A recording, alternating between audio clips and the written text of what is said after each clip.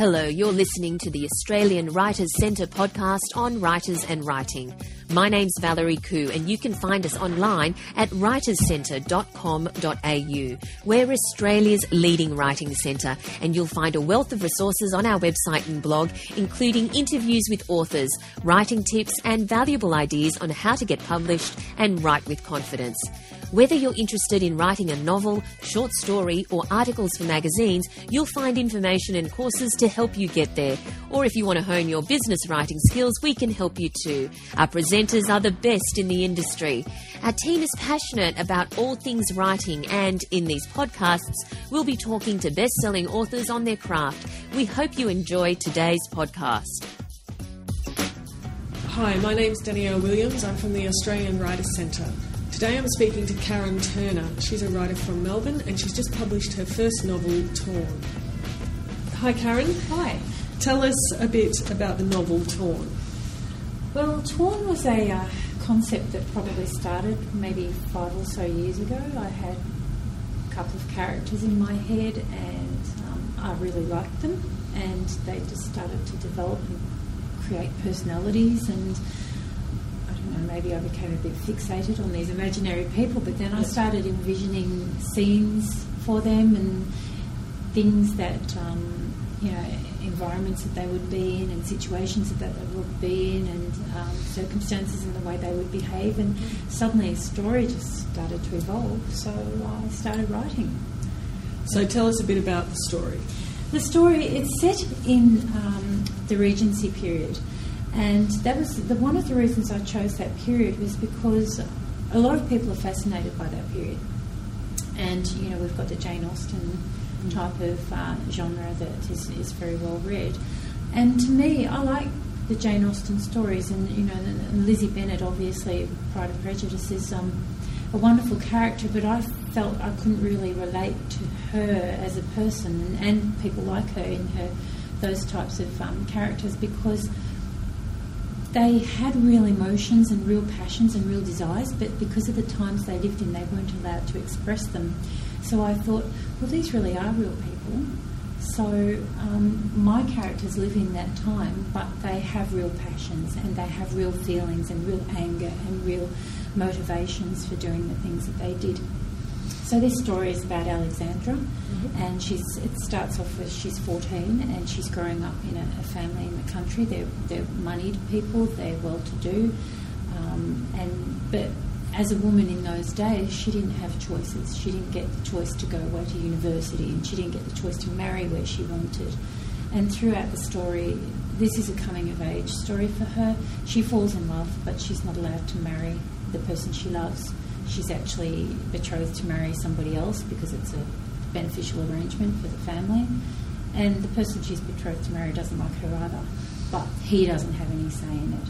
So it's really her story, her struggle, her growing womanhood, with the backdrop of the war, with Napoleon that was going on in those days, and her family is involved in that. Her brothers go to war, and there are consequences to the family for that. Yeah, sure.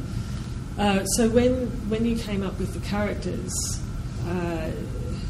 you've kind of explained your motivation for setting it in that time, but it's also set in England. So I'm curious about what made you want to set it in that time and place, if the characters that came to you were set there, or if it was something that came later, and what appeals to you about writing for that period.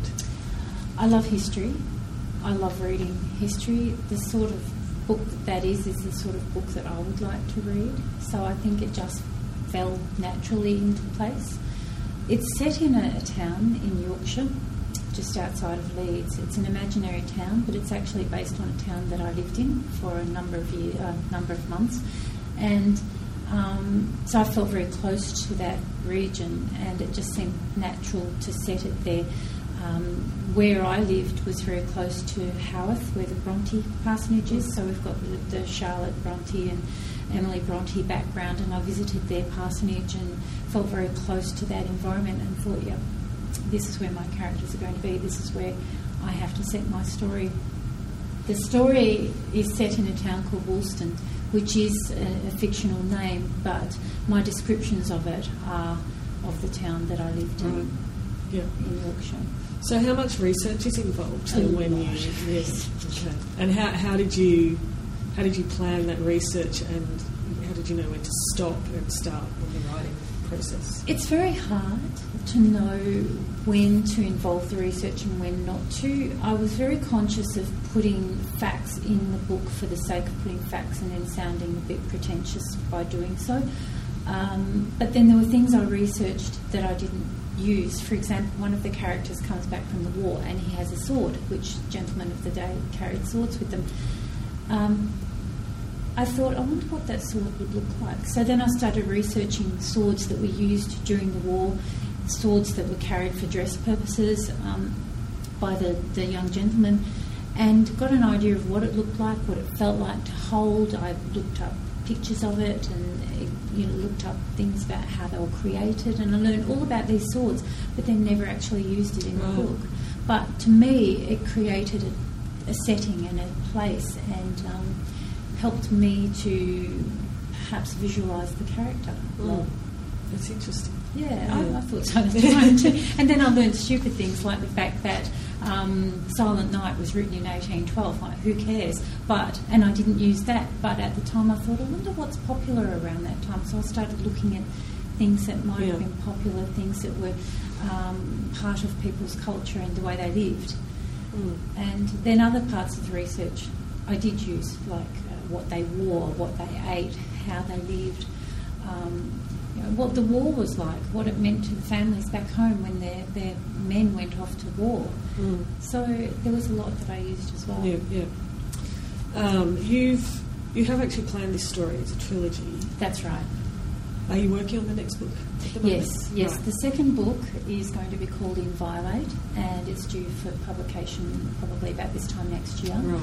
It's in its first draft at the moment, and then I'm hoping that there'll be a third one the following year. Right. Yeah. So is the story already planned out for you for all three books? Yes. Or is it? Okay. It's all up here. Right. Yeah.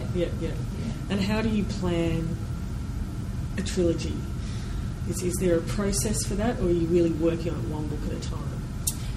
It's funny because I've read a lot about other writers who work on things one book at a time, but for me this was an entire story that just evolved in my head, and then I thought, this is way too much for one book, it's going to have to be two, and then when it evolved a bit more it became three, so I'm hoping it won't become four. But it is all in my head, and I had to actually break it into chunks to make it readable, to make it interesting, to make it not so weighty that people are going to be scared of it. Because it could go on forever. But it is all planned in my head.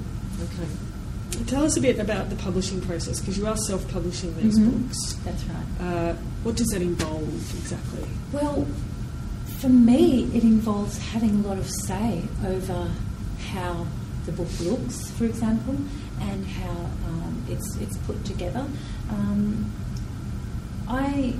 I knew right from the start what I wanted this book to look like, and had discussions with Palmer Higgs, who did publish it for me, and I actually knew that it was going to look like that, and I kept insisting to them, no, it has to have an oak tree, and no, it's going to have to look like this. And so my husband trawled the internet. We actually purchased photographs from the internet that people sell, and I picked out the tree that I wanted, and then sent it to the publisher and said, this is what I want, this is how I want it to look.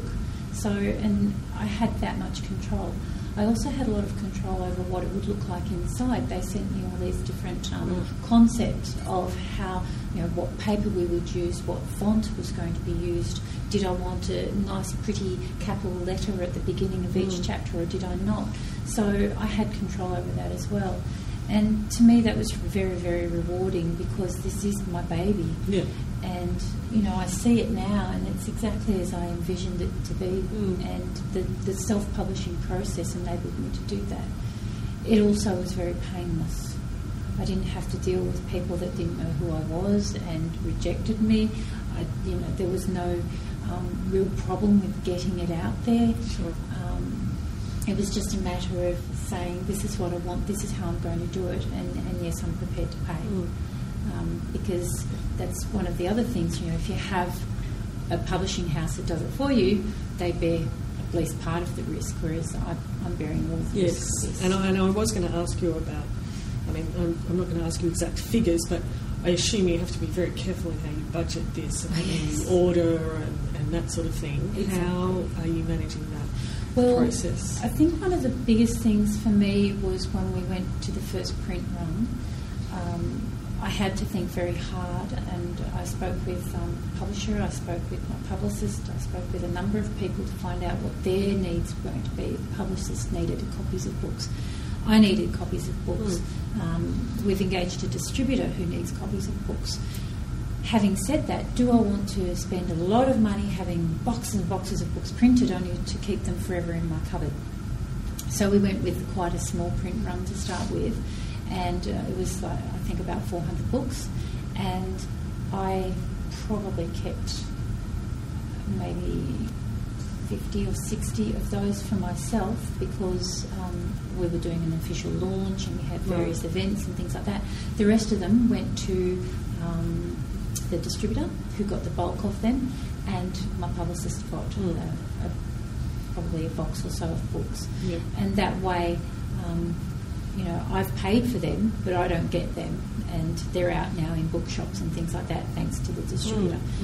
But it was a big question for me because it's not a cheap process. It was very expensive, and the book owes me a lot of money. Yes. But the pleasure of seeing it there and the pleasure I'm receiving from people who are enjoying reading it makes it all worthwhile. And you're going through a distributor. Yes. You've hired a publicist. Yes. How important do you think it is to, I guess, hand those processes over to professionals rather than try to take it on yourself? I'm not, because many self-publishers would just try and do that themselves. Yeah, they would, and that's great. I have friends who are self-published and they are very good with that. I'm not. I know my strengths lie in writing the book, not in marketing myself. So I engaged a publicist because that's what she does. That's what she's good at. There is no way I could do that for myself. I'm just not the type of person to do that. So if somebody said to me, do you suggest I use a publicist, I would be suggesting they look at themselves, because it's a huge job. And I know that Tamara is working very, very hard to contact people like yourselves, and I couldn't do that. I couldn't put myself out there that way, and it would be very confronting for me, way too confronting for me. The distributor, well, I'm amazed at how that works. I was Googling the book on the internet the other day and found that there are bookshops in the UK carrying it. Now, there is no way I would have done that. I wouldn't have even thought of that, but there it is. You can buy it online if you live in the UK. So, there's a benefit to that. It's going to, the distributor takes a margin from the book sales. That's fine, because if he didn't get it out there, it wouldn't be sold at all. Yes, that's right. So it would be in a box in the corner of my room. So I would recommend that you use people like that. Yeah, definitely. Yeah. Just back to your writing, you also write short stories. Yes. And you published a book of short stories as well. How is the process of writing a short story different to the process of writing a novel for you? The biggest thing with the short story is trying to capture a moment in time in a very small number of words. With the novel, I could take a little bit of license because it could be as shorter as long as I wanted it to be.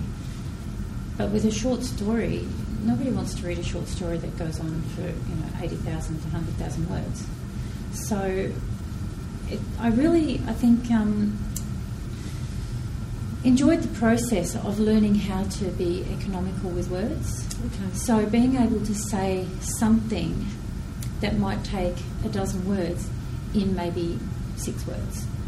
And learning, it really extends your vocabulary because you're able to concisely express a thought or an expression or a description in many fewer words. And to me, it's a challenge, but it's also fun. And then when you get this final product that's maybe 2,000 words, and it has a start, an ending, and a body, you think, hey, this is really doable, and this is fun to read, and they're fun to write. So do you still write lots of short stories now? Not so much at the moment. I'm actually employed as a technical writer. I write financial articles for various publications, so that kind of takes my mind away from it. But again, because the articles that I write are limited in words, they're usually 400 to 500 words, and they're usually quite technical. I have to learn, and I think the short story practice was helpful because I've been able to, really bring things down to, I'm trying to find the word I'm thinking of, but really just to bring things down to much fewer words. And it's a practice. So again, is there a switch when you go from your technical writing day job to sitting down and writing the novel? How do you get your brain into creative I can't gear? do the same thing in one day. Okay. I just can't. So, unfortunately, most of the time I have to write technical things. But if I've decided I'm going to write some fiction, it has to be a separate day. I can't just take off one hat and put on another one. It's like I have to clear my head totally. Right. And then I have to have my office set up just so. I've got to have my coffee, usually chocolate. I have to have cleared everything. No housework needs to be done because they'll all be sitting in my mind. I have my cat, I have the window and the birds outside and everything just perfect. I'm probably a bit OCD with it. But, and then I can sit and write, and then I can lose myself. I can go to another world, I can go to the 1800s, or I can go wherever I want. And my husband will come home from work hours later and the place is cold, it's in darkness, I'm starving and I haven't noticed. So I've spent the entire day in another world. But I have to separate it from the short stories or from the technical writing. So do you have to plan time then? Do you deliberately, schedule in, okay, this is my writing day, so the house has to be cleaned and the cat has to be fed? Yes. Is that how you approach it? Yes, exactly. Yeah. When it comes to writing articles for my day job, that's a day job.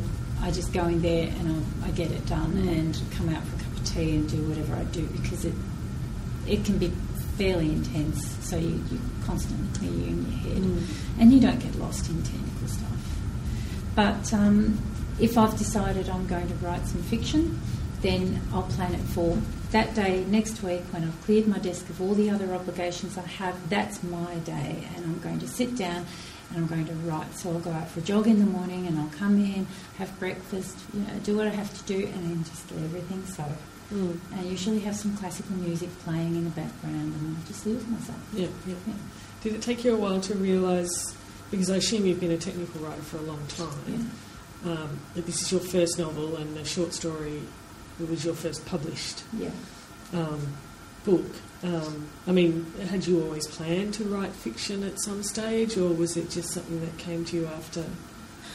I don't know that it was a plan, but I remember as a little girl, and I would have been 10 or 11, making my own little golden books. And I used to, do you remember those? Yeah, I do. And I used to write stories about my brother and my pets and my family, and then I'd illustrate them really, really badly and then staple them all together, and then I'd have them all these little stories that I'd written. And then at some point I just forgot about all of that and got caught up in growing up, getting a job, getting married, and, life sort of runs away with you.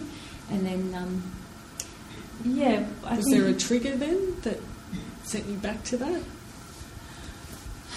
Yes, there was one day I was working in an office and I was the only employee based in Melbourne. And it was a boring old job when there was nothing to do. And so I was trawling the internet one day and I came across the Society of Women's Writers. And they had a short story competition, and I thought, this could be fun. So I wrote a short story. I just sat there at my desk and wrote this short story and sent it off the next day, and it won first prize in the competition. And I thought, well, hello, there could be something in this. This is exciting. And when they phoned to tell me I'd won first prize, I thought, get away. That's not happening. But then I went on to write more and won more awards and thought, hey, there's something in this. And what's more is I'm really, really enjoying it. But at that point, I'd already had ideas for my characters for this Right. book, but they'd not actually formulated. So as I started writing the short stories and realising that people were liking the way I write, people like my writing style and it works, maybe I should start writing down Alex and Patrick's story, which is what Torn is. There you go. Yeah. Just one final question for you. What is your advice to writers, new writers? Just start writing. Don't delay. You know, if it's in your head, get it down. You can always tidy it up later, but the most important thing is just start. Because if you don't start, you never start. And I started, and now, you know, I have a book that I'm proud of. That's excellent advice. Thank you very much, Karen. Thank you. Good luck with the book and good Thank luck you. with writing the second one. Thank you very much. Thanks for having me. You've been listening to the team from the Australian Writers Centre podcast on writers and writing. My name's Valerie Khoo. You can find us online at writerscentre.com.au and discover details about our courses, seminars and popular online learning programs where we help students from all over the world. I'm author of the book Power Stories, the 8 stories you must tell to build an epic business. And you can find out more on my personal website, valeriekoo.com. That's Valerie, KHOO.com. Thank you for listening.